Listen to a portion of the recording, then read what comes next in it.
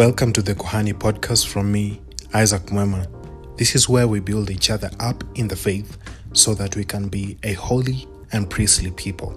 This means that we strive for and are changed by God's presence, while also influencing others to be changed by that same presence.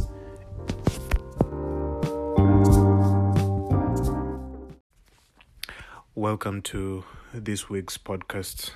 We'll be talking on overcoming self-idolatry. This morning, I'd like to remind you that every portion of kingdom land is contested. So while we spend our time trying to appease ourselves, trying to make ourselves to be cozy and to make the worship of God all about us, let us remember that every portion of the kingdom of God is contested against. When we compartmentalize our lives and we say that this is as far as worshiping God goes and that other areas can stay, let us remember that even those, there is a warfare for them. And that is where the enemy will find a gap, and God forbid. Romans chapter 8 cautions us against being led by the desires of our flesh. It tells us that there is a life of being led by the impulses of the Spirit of the living God. That when we are led by the impulses of the flesh, there is a death that happens. There is a spiritual death that occurs deep within us, and we might not even know it. That without time, without having time in worship before God, in word and in fellowship with Him, we are disconnected from the vine. And He says that without Him we cannot do anything. So without knowing it, we become estranged and we become so far away from God when we are led by the desires of our flesh. Even though we can spiritualize it, even though we can give it an amen and hallelujah, but at the end of the day, it's good to ask the Spirit of the Lord to search us from within, to know what the intentions are for our pursuit of God, because we could well be led by our flesh and we do not know. It's important to note that even though we talk about warfare and defeating the camp of the enemy, that many a times the main enemy to the progress of the kingdom of God is our own flesh, our own self. Therefore, there is a bold movement for a child and a daughter of God today to declare that they surrender, that the Lord might use them for His purpose and His cause. There is a need to come under His kingship and His lordship today, that we may not be the hindrance to the progress of the move of God. Hebrews 13, 8-16 cautions us about a type of priestliness that only wants to stay in the temple and observe the pious things of God, but does not go out to partake of the sacrifice of Christ. It is an analogy from Leviticus that during the sacrifice of atonement, the priest would kill the bull for himself and his family first, and then he would kill the goat that was to be offered as a sacrifice for the sake of the people, and he would drain their blood and bring it inside the Holy of Holies for the sake of the atonement of the people. But that flesh of the bull and of the goat was not to be eaten. This was a peculiar sacrifice. In other sacrifices that were being offered in the temple, the priests were allowed to eat of that sacrifice that was brought. They were allowed to eat of that meat. But when it comes to the atonement, they were not allowed to eat of it. This is symbolic that even though We have entered into the Holy of Holies and are sanctified. We are not meant to remain just in our religious piety and in religious observance and formality, that we just tick our boxes and say that we have done this, we have gone to church, we have given tithe, we have gone to fellowship and this and that, but that in our daily lives we are not transformed. We are different people. We have not allowed the word to touch us in those little and subtle spaces of our lives where people are meant to see the glory of God. We are meant to be the salt and the light of the world. We are meant to give flavor and to reveal to people what a life in God is. We are supposed to help them to make sense of this life through our fellowship with God and living in the purposes of God. But that if we don't pursue a life with God beyond Sunday, beyond just religious conformity, then the people won't have a blueprint of what it means to pursue a life in God. Therefore, that's what we are cautioned in Hebrews about a priestliness that is not based on grace. The writer says that we should be strengthened by grace. That means transformed and changed in the inner place, washed by the blood. But that is not all. That is the beginning. It says that we should go out where that sacrifice is. That sacrifice that was not allowed to enter into the temple, that the priest could not eat. It was outside the camp. The sacrifice was to be burned outside the camp. That is where the body of Christ is. The body that took the punishment, that was the sacrifice, was crucified in Golgotha. That is beyond the main city of Jerusalem. It was outside the camp. It is a symbolism of a sacrifice of atonement. And so also for us, since we are the body of Christ, when we are washed in the blood, when we are sanctified, when we are changed in His presence, God now sends us to go and share in His sufferings, to go and love sacrificially, to go and give without expectations, to go and share in the gospel. In Hebrews, we are told that we are meant to partake in that sacrifice of the body of Christ that is outside the camp by offering sacrifices of praise from our lips. That is a sweet, pleasing aroma before the Lord. That means we live a life of continuous worship and praise regardless of our situation and circumstance. And it also says that we live a life of charity, a life of sacrifice to one and another, living our lives, giving ourselves each to one another, submitting to one another, loving one another. And in that is a pleasing aroma unto the Lord. So we are not just meant to remain in the cocoon of staying in religious conformity, but there is a necessary going out of the camp and into the world, where we become the salt and the light, where we become priests that offer the sacrifices to God continually. So that is the assignment that I have this morning, saints. And we'll pray before we begin our main discussion. Let's pray.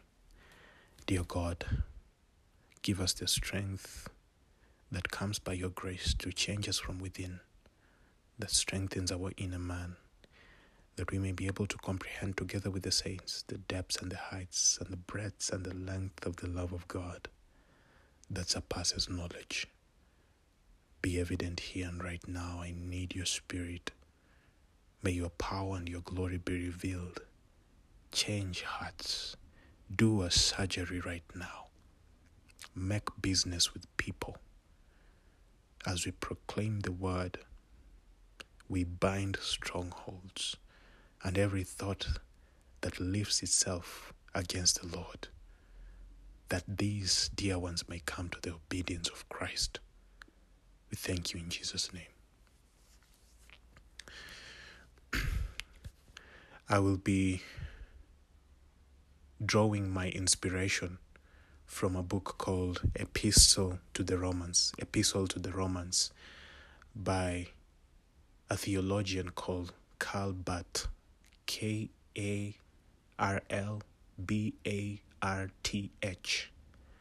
Karl Barth, Epistle to the Romans. He's talking about our relationship to God if it is on the wrong side of resurrection. Romans 1 verse 18, just after Paul says that he is indebted to preach the gospel and that he is not ashamed of the gospel, for it is the power of God unto salvation to the Jew first and then to the Gentile. In it is revealed the righteousness of God from faith to faith, for the righteous shall live by faith. Then he comes to this, Romans chapter 1 verse 18. The wrath of God is revealed against all ungodliness and unrighteousness of men. I'll read that again. The wrath of God is revealed against all ungodliness and unrighteousness of men. So I'll be reading parts of this book by Karl Barth, and I'll be interjecting with my own commentary according to what I understand what he was saying. So I'll be, by the grace of God, I'll be careful to mention where it is the book and where it is me speaking. So this is what the book says. These are the characteristic features of our relation to God as it takes shape on this side of resurrection. There is a need for a relationship to God. This is now me speaking. There is a need for a relationship with God to undergo a crucifixion. It is dangerous when we follow God without crucifying ourselves daily. Jesus told his disciples, whoever wants to follow me must take up his cross and follow me. He told them they must count the cost of following him. He does not just require a following him, but there is a crucifixion that needs to happen to follow him. That is so that we can always keep our flesh in check, without which we might be following our own desires, as we said in Romans chapter 8, and we do not know it. There is a solemn detachment from our flesh that needs to go, that we need to continuously go through while we're in the motions of following Jesus, or else we will glorify and worship ourselves without knowing. So back to the book. Our relation to God is ungodly. We suppose we know what we are saying when we say God. We assign to him the highest place in our world, and in so doing we place him fundamentally on one line with ourselves and with things. So this is me interpreting the text, that the writer saying that the danger of our relationship to God is that we can make it to be ungodly. How? By assigning to God the highest place in our world. You know the way we try to be religious and say that God occupies number one in our lives, and then comes our family, and then after family comes ministry, and then after ministry comes other things. I'd like to suggest that that is also a faulty perspective of our relationship to God. God is not to adjust himself unto our world, and so that we can try to see where he fits in the list of priority. We are meant to fit into God's world. That's what the writer is saying. We're told that in the New Testament that God has delivered us from the domain of darkness and transferred us to the kingdom of his dear Son. So we have come into a new kingdom reality that needs our adjustment to it. God has not come into our world so that he tries to arrange himself in the pecking order of our lives. No. We are meant to be transformed by the renewing of our minds. That's what we are told. Since we have come into this kingdom, we are meant to be transformed by the renewing of our minds. As Jesus was proclaiming that the kingdom was at hand, he was on the other hand saying that the people should repent, for the kingdom is at hand. Repentance is supposed to be our first response to the kingdom. It means that we are changing our minds from what we knew, from all our priorities, from all the things that we love and we attach ourselves to, and that we are turning towards God, and we are entering into that kingdom. We are being baptized by the fire of God, and that we are aligning ourselves to Him. It's not God aligning Himself to us. So it is our responsibility to adjust ourselves to God's world. Back to the book. We assume that He, that means God, needs something, and so that we are able to arrange our relationship to Him as we arrange our other relationships. We place ourselves in proximity with Him, and so all unthinking we make Him nigh unto ourselves. So I'll interpret the text that Jesus does not owe us anything. He is King. And if I've not emphasized that enough from the previous podcast, I pray that you listen to the echo of that word over and over again in your hearts right now. Jesus does not owe us anything. He is King. Let us not assume that God needs something of us. Let us not act. It is as if God owes us something. It's as if we are doing God a favor. It is a dangerous place to be as a Christian. The pre-exilic warnings by Isaiah to Judah and Israel shows that the reason why God was sending them to exile was because of their familiarity with God. In Isaiah 1 verse 4, he says, "They have despised the Holy One of Israel. The ox knows its house, but my children do not know their honor." And he says that they have despised the Holy One of Israel. Because they thought that they were the children of Abraham, they thought they could get away with things. Isaiah 3 verse 8 says, "By their speech and deeds they have defied His glorious presence." They had the Ark of the Covenant. They had the temple of God. And so because of that, they thought that God would be on their side always. We remember from the last podcast we were talking about Isaiah chapter 5 and God saying that He would remove the hedge of His presence. Because the investment of the kingdom has come to them, God has given them His very Shekinah glory. He has invested in them as a people, spiritually and morally. He has given them the law. He has provided everything that they need to walk in godliness, but they were being unfruitful. They were being rebellious. They were being socially unjust. Their lives were not matching their sacrifices. And so God was proclaiming that their sacrifices have become a burden unto Him. So by their speech and their deeds, they have defied His glorious presence. So God was warning them that my presence is right here with you. But there is a sense of entitlement that you have. There is a familiarity that you have with me, that you're not allowing my presence to change you. You have lost that sense of awe and wonder when worshiping the Lord. Therefore, in the exile period, the temple is taken away from them until it is rebuilt again in the times of Nehemiah and Ezra.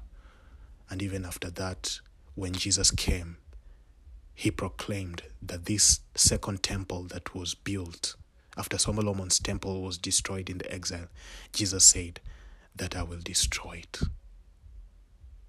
He said, so that you know my power, I can destroy this temple and raise it up within 3 days. And so right after several years after the death and crucifixion of Jesus, the second temple was also destroyed. So there's a defiance of the presence of God that happens within us. and that if we are not careful, the glory may be taken away from us. It happened to Israel, and we are warned in the book of Romans that they are an example to us, that when we feel we are entitled as a New Testament church, when we feel that now God is here for us to sort of do a favor to him, and it's sort of like he needs us, let's remember that there was a branch that was cut off so that we were planted in this tree. Isaiah 5:13, my people go into exile for lack of knowledge. It's not talking about knowledge of scriptures. He's not talking about knowledge of religion.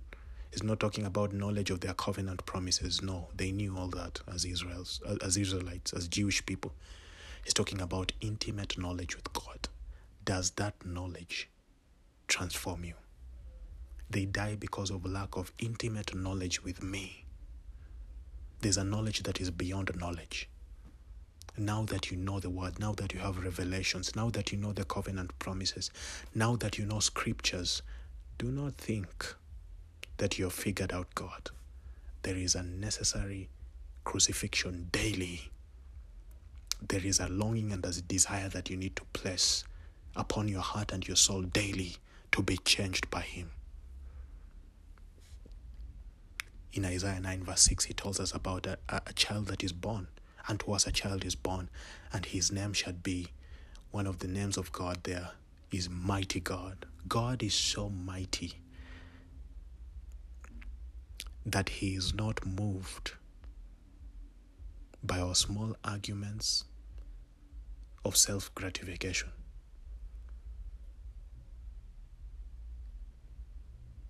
God is so mighty and transcendent and beyond our small arguments of self-gratification. Let's remember that.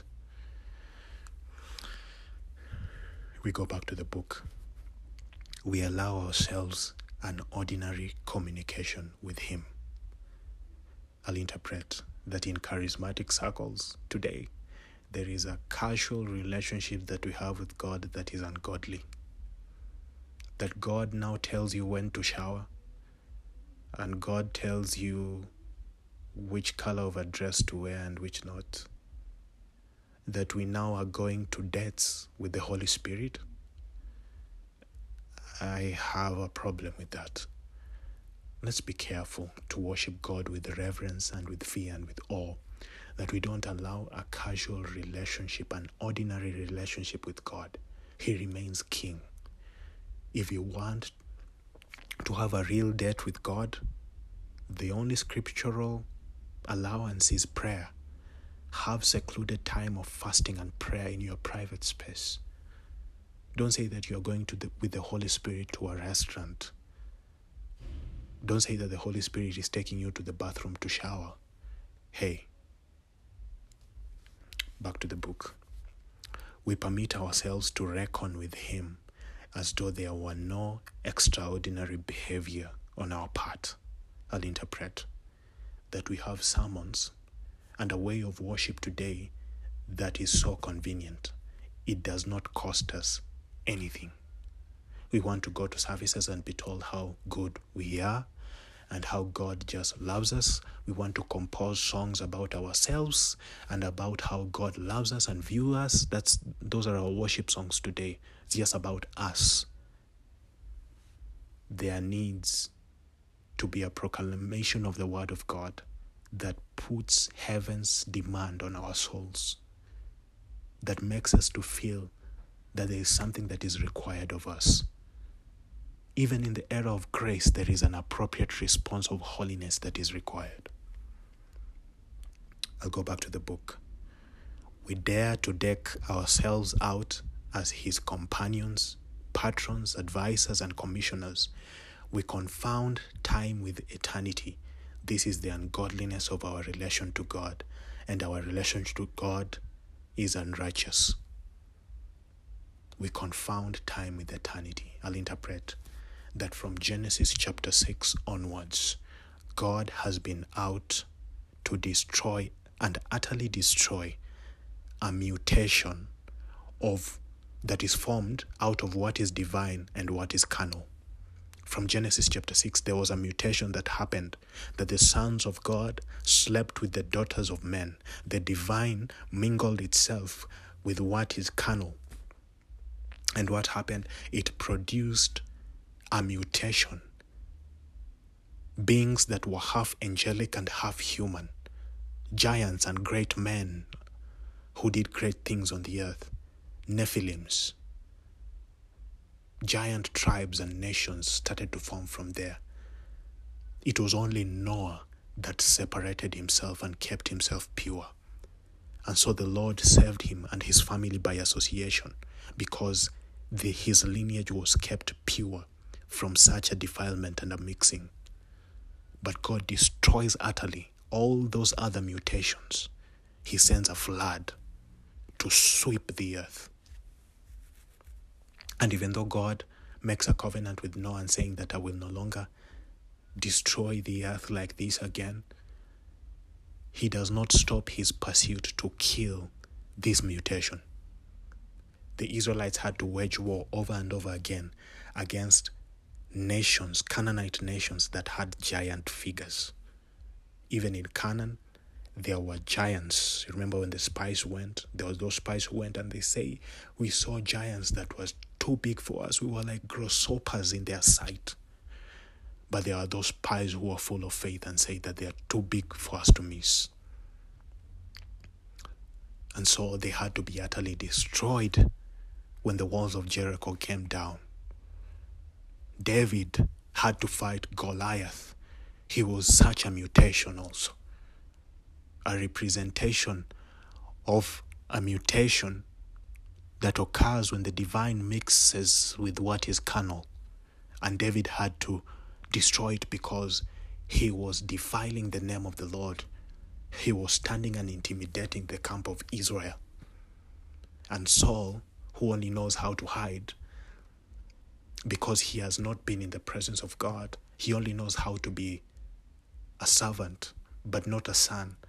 He needs a David that comes from the presence of God and that has fought his own bears and lions.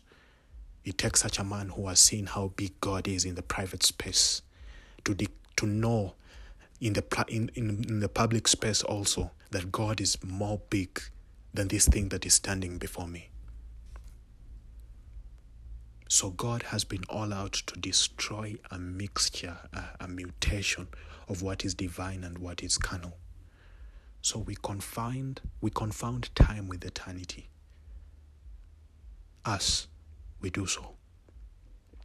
We're trying to create a mixture of what is divine with what is carnally pleasing unto ourselves. Such kind of a mixture, God has declared war against it. Go back to the book. Secretly, we are ourselves the master in this relationship. We are not really concerned with God, but with our own requirements, to which God must adjust himself. Our arrogance demands that, in addition to everything else, some super world should also be known and accessible to us.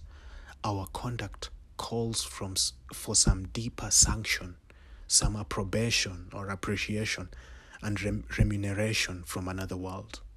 I'll interpret that we have the arrogance to come before God every time and demand and become entitled that God must pay us. He must appreciate us for being in a relationship with him and serving him. This is transactional worship. That every time that we gather before him, we cannot worship him for being God and just being God, that God must give us something. He must bribe us with something. We have become children that only wants the goodies, but we don't want the parent. We want the inheritance. We want the possessions. We want the privileges of the kingdom, but we don't want the responsibility. True inheritance comes after the responsibility has changed us and our character.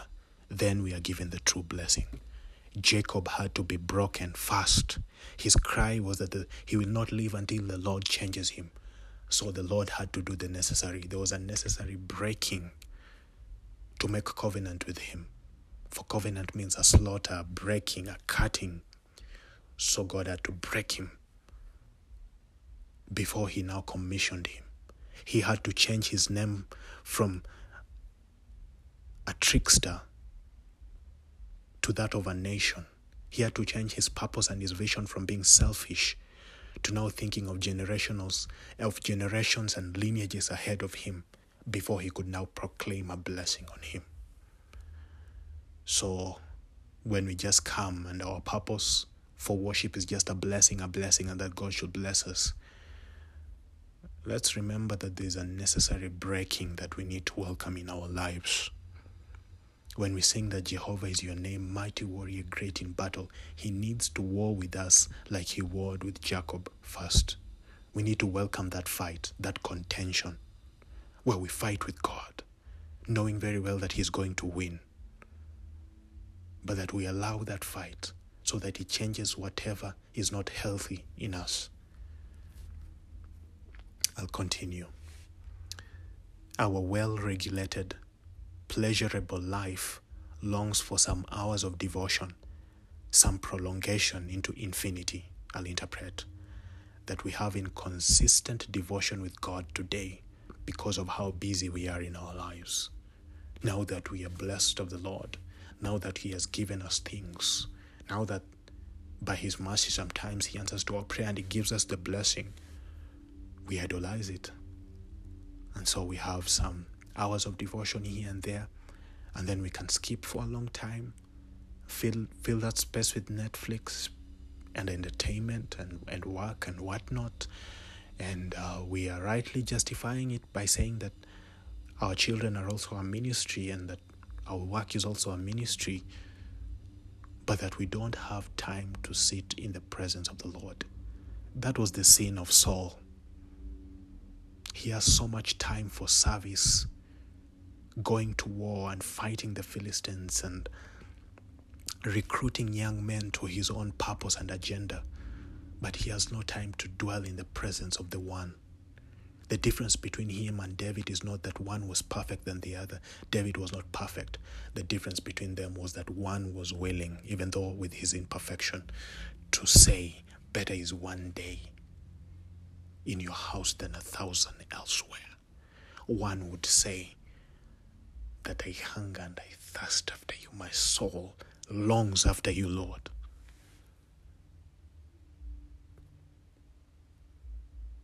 That David, despite the wealth that he had and the privileges that he had and the wars that he had as a king, he longed to stay in the presence of the Lord, in the tent of God. Despite the pleasures of the palace, he would stay in the tent of God. Is that our cry and our hunger today? It is only that person who stays in the tent of God, in the presence of God, that can rightly stand before a Goliath, that will not be intimidated by a Goliath. But the one who only spends his time in service to God and wanting to be blessed, as Saul, he cowers when a Goliath comes. A Goliath is sent by God to expose the Davidic and that which is soulish. I'll continue. And so, when we set God upon the throne of the world, we mean by God ourselves. In believing on him, in quotes, believing faith on him, we justify, enjoy, and adore ourselves. I'll interpret that faith has been turned only into something that we want God to do for us, a name it and claim it kind of faith. And we wonder why our faith comes to crisis when God does not answer our prayers, because we only manufactured our faith to be all about us and God doing what we want. We manufactured an environment of impossibility, which is what faith brings, an impossible atmosphere, but that we manufactured it to only be God fulfilling our needs and our desires. We need Even though God has called us to a place of prayer and supplication and lifting our burdens to Him and asking Him and knocking at the door, the highest form of prayer is adoration. It is coming to the place of saying that even if you won't fulfill what I'm asking, may your will be done in my life. Many hyper-grace, charismatic, and word of faith circles cannot accept that. They call it unbelief when you give room for God to do what He wills. Tell me if that is not a self-idolatry. We need a Gethsemane encounter. That Jesus was expressing His faith. He was expressing His need that we take this cup if it is possible. But even so, there was an elevated point of faith of saying, even so, let your will be done. Do we give room for an even if faith? There needs to be a room for an even if faith. It is not doubt. It is not being double-minded. Double-minded is believing that God can do it, but at the same time believing that He can't do it. But true faith does not contradict reality. That even though I've offered this request unto God, there's a possibility that He might have a mind of His own, and He's justified as God to do so. And even if you don't answer my prayer, I will still believe in you. That is faith. That is not doubt. That is what Shadrach, Meshach, and Abednego told Nebuchadnezzar. We will not bow down before you, even if you throw us into this fire. We know that our God will rescue us. That is faith number one. But the higher elevation of faith was number two, the number two gear. Even if He doesn't come to rescue us, we will still not bow down to you. We know that He is still faithful. We know that He is still good. We know that He is still wonderful and has His best. He has our best interest at heart. It is a place of confidence that our faith will not be shaken even if our prayers won't be answered. That is faith. But we have used our faith only to the level where God is meant to fulfill what we want. And then when He doesn't, that's when we realize we set ourselves up for failure. And many lose the faith then. They say that God doesn't exist. That's because you formed a version of your own God and that He did not work. That idol fell down. May God have mercy on us. We continue. Our devotion consists in a solemn affirmation of ourselves and of the world, and in a pious setting aside of the contradiction. I'll interpret that we now claim that God cannot let us suffer. That now our devotions, our worship with God is all about affirming ourselves, and the world, and saying that God should give us mansions and the things of this world and the things of this earth, and that we put a pious stamp on it, saying that anything that is contrary is not God, that God cannot let us suffer. Hey, we are idolizing ourselves. I continue. Under the banners of humility and emotion, we rise in rebellion against God. I'll interpret that emotional worship does not change us. When we turn the speakers higher and we put a band and we put smoke and lights and we put a nice stage with a large screen and a TV, and the speakers are so good and high quality, that is very possible for that just to create an emotional environment, but that in our hearts, when we go back home, we are as empty as ever. That we could well be thinking that we are humble before God, but that we are rebelling against Him.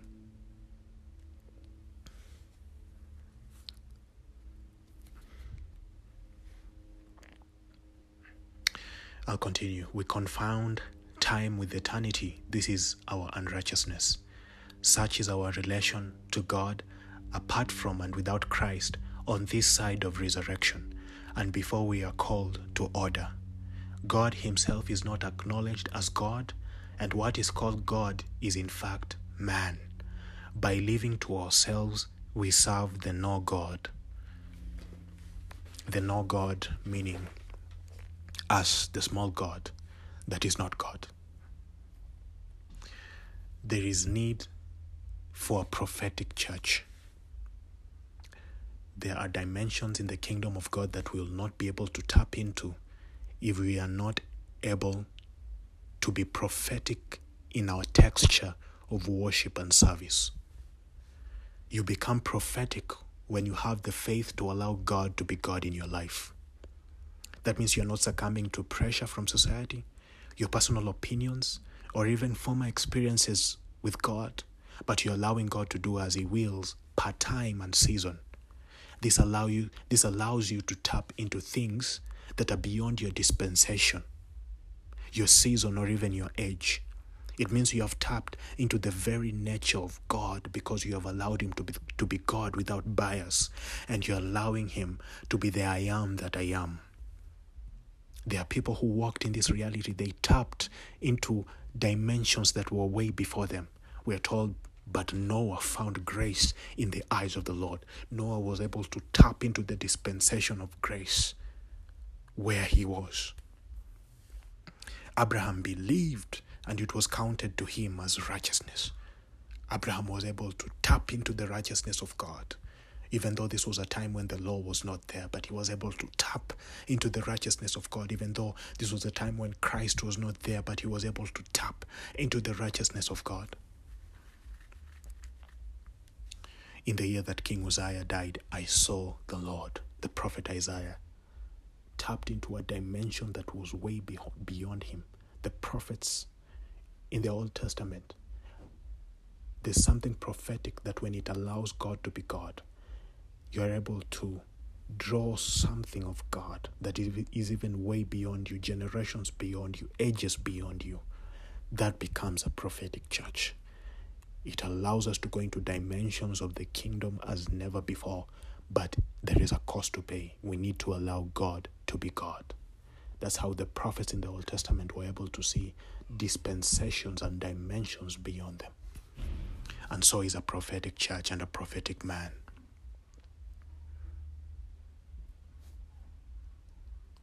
Will we acknowledge God as God today? Or is our God, in quotes, a man, us, or our pastor that we have idolized?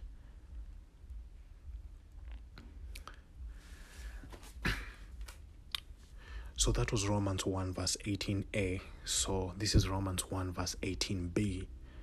It says, who hold the truth imprisoned in righteousness. Verse 18a said, the wrath of God is revealed against all ungodliness and unrighteousness of men. And then it continues, who hold the truth imprisoned in unrighteousness. So this is what the book says. Thinking of ourselves, what can be thought only of God, we are unable to think of him more highly than we think of ourselves. Being to ourselves what God ought to be to us, he is no more to us than we are to ourselves. This secret identification of ourselves to God carries with it isolation from him. This little God, small g, must, quite appropriately, dispossess the great God, capital G. Have we imprisoned the truth in unrighteousness by taking God's place in our lives? By taking the dials and the controls of our lives, we have imprisoned his truth. We are warned in 2 Samuel chapter 6 about putting the glory of God in boxes. God cannot be contained. That God destroyed the new cart that was being used to carry the Ark of the Covenant. And that God made the cart to crumble and fall. And while the Ark of the Covenant was falling, Uzzah, out of his own good intentions, wanted to rescue the Ark. So when he touched the ark, wanting to prevent it from falling, God struck him and he died. God detests the mechanical and fleshly manipulation of his glory. The cat represents putting the glory of God in a box, in something mechanical, in something of our human manufacturing. He will not accept that. His glory is meant to dwell in people and to change them and transform them. It will no longer dwell in a mechanical kind of service and worship, in a formulaic kind of worship, where we come and do this and do that, and it's an order of service that we have now set, thinking that it will take us into the presence of God. He will let that to crumble. He does not want any flesh to touch the ark, any human effort or work. God is only pleased by what he does himself. His glory cannot be shared, nor can it be contained. In the same 2 Samuel chapter 6, verse 13, after David was frightened and he put the ark in the house of Obed-Edom, and God was pleased with where the ark was now, and he blessed the house of Obed-Edom because God was proclaiming that he will dwell in people. He will not dwell in mechanical things that men make. He does not require fleshly effort. He wants a house to reside in. His glory wants a place to reside in. So David brought the ark from the house of Obed-Edom to the city of David with dancing. And 3 things are mentioned. Number 1, that they carried the ark and made 6 big steps. Number 1. Number 2, they sacrificed an ox. Number 3, they sacrificed a fattened animal. That means repentance from the sinful nature, because the 6 big steps represents a turning towards God. 6 is the number of man, the sinful nature. So it is a necessary repentance toward God that needs to occur when the presence of God is there.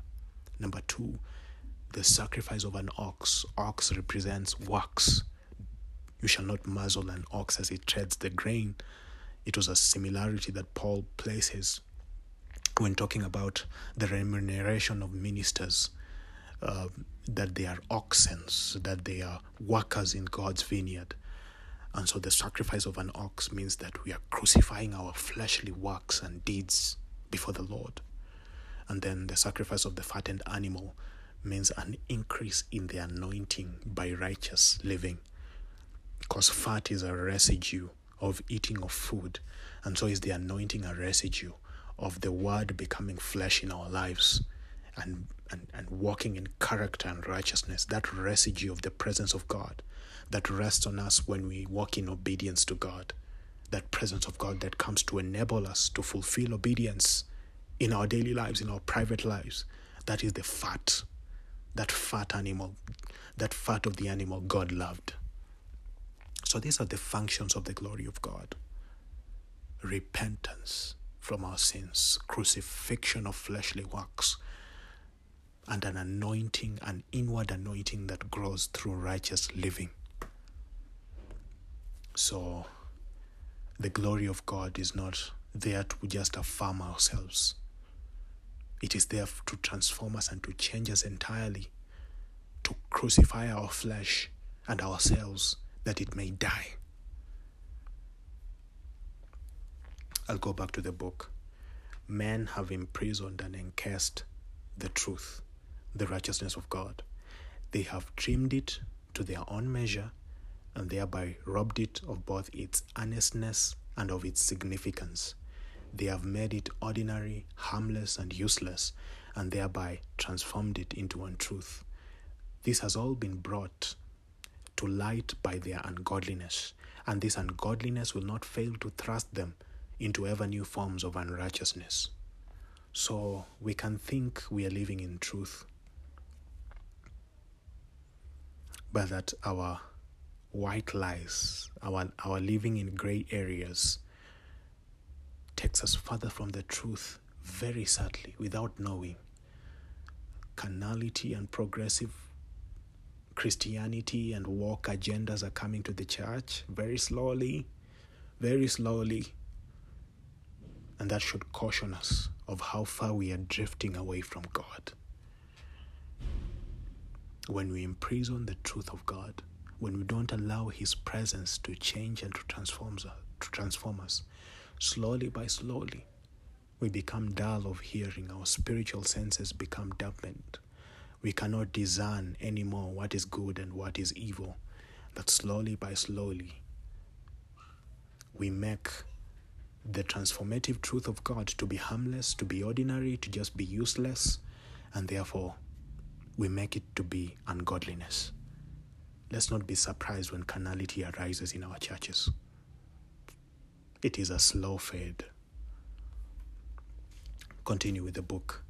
If mankind be itself God, the appearance of the idol is then inevitable. And whenever the idol is honored, it is inevitable that men, feeling themselves to be the true God, should also feel that they have themselves fashioned the idol. It is difficult to make a people who are practicing idolatry to repent of that idolatry because they don't think they are idolatrous in the first place. There's a quote that says that the danger of deception is that it is utterly deceiving. In Luke chapter 19, verse 29 to 44, Jesus has his triumphal entry into Jerusalem. This is a paradox because on one end, he's welcomed as the Messiah of Israel. The Israelites sing the Davidic praise, "Blessed is he who comes in the name of the Lord." They array the ground with palm leaves and welcome him. Sort of a dream entry because he's picturing he is entering to Jerusalem as the king when he will come in the last age. But on the other end, Jesus ends up crying for the city of Jerusalem for missing their hour of visitation. That means that they were offering their Davidic praise to Jesus, saying, "Blessed is he who comes in the name of the Lord." Inside their hearts, there were idols. A good people, a pious Jewish nation, ended up crucifying him once he touched the idols in their hearts. They could not contain him for long. As long as he was coming as a king, they were happy to appreciate him and welcome him. This is the Messiah. But when he touched the idols in their heart, this is the son of Joseph. How can he claim such things? Such is the subtlety of idolatry. Idolatry is hard to be seen. The prophetic and apostolic burdens over congregations and nations are because of this very reason. Many people who are living in idolatry think that they are okay. The prophet Malachi goes through these motions over and over again as the last prophet in the Old Testament, that the Israelites keep asking him, "How have we shown contempt for your name? How have we defiled you? How did we rob you?" That's Malachi 1:6, 7, and also Malachi 3, verse 8. That the people who are living in idolatry are asking the oracle of the Lord, how did we rob God in the first place? How did we defile the Lord? How have we shown contempt for his name? They are not aware. They don't know. As far as they are concerned, they are good and they are religious and they love the things of God. But the issue is that they don't love only God. Paul, after a successful mission in Berea, came to the city of Athens in Greece. That was a very religious city. It says in Acts 17 verse 16 that now while Paul waited for them at Athens, his spirit was stirred in him when he saw the city wholly given to idolatry. A religious city, but there is a spiritual eye in Paul just the same as with Jesus, that he can see beyond their religion that they have given themselves to idols.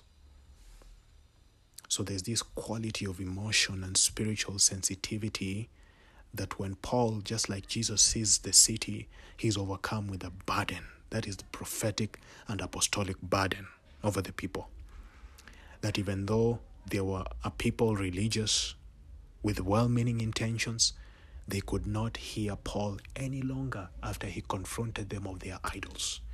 They had to arrest him and bring him before the council. So saints, we are willing to welcome God just far enough as long as he doesn't touch our spiritual, our personal spaces. We are willing to just be spiritual enough. We are just willing to be charismatic enough, just to have devotion enough, just to do the things of God enough until a particular level. Apostasy begins in the pews. Apostasy, the great falling away that Jesus said would come at the end of the age, it will not start from outside the church, no. But it will begin with a church that has adopted the things of the world because its discernment has been lowered, because its spiritual senses have been dampened, and they've welcomed the woke agendas and the carnality of this world into the church. And that apostasy begins right in our pews when we are singing the choruses, and when we are worshiping God, and when we are doing communal work, when we are saying hi neighbor and attending fellowships. Apostasy can begin from right there. That we slowly drift away from God without knowing, without knowing, with time, we have adopted things that never in our right mind we would have. Lastly, this is the rebellion that makes it impossible for us to see the new dimensional plane, which is the boundary of our world and the meaning of our salvation. Against such rebellion, there can be revealed only the wrath of God. Saints, take some time with God. At this time and this moment, much has been spoken. But what is your response? If you feel like you're good and you're okay, it's fine. But if you know that there is more of God, if your cry is that God will take you to deeper places, if your cry is that enough is enough, I must change, this is my season of transition, I must go beyond where I am right now. I know that there is more. I know that I've only tapped a drop in the ocean, and that I won't be satisfied until heaven invades my life. This is your moment right now. Partake of this grace. Lord, accompany this word with your power right now. Transformative power of the Shekinah glory of God. Change, heal, deliver. Make a mark in them that they will never recover from. Speak the peace of God. Make us to be a stable people.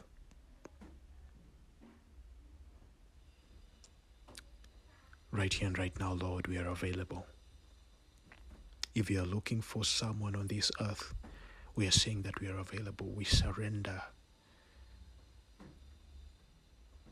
of our own self-made image of what we have called God or Jesus. We want to know you afresh. That was the cry of Paul, that I may know him and the power of his resurrection. Forgive us, we thought we had figured you out. We thought we had it all together. But that there is more. You're calling us to more. Have your way this morning. If you don't move in our churches and in our houses and in our homes, Lord, we cannot do anything. We are nothing without you. In you we live and move and have our being. Without you, it's not worth it. Have your way, O God. There is a grace for transition right now, saints. Partake of it. Whatever you've been complacent in, whatever has been dragging you behind, the sin that easily entangles you, it's time to drop off the weight and to run the race with endurance. Thank you, God. It is done. Amen.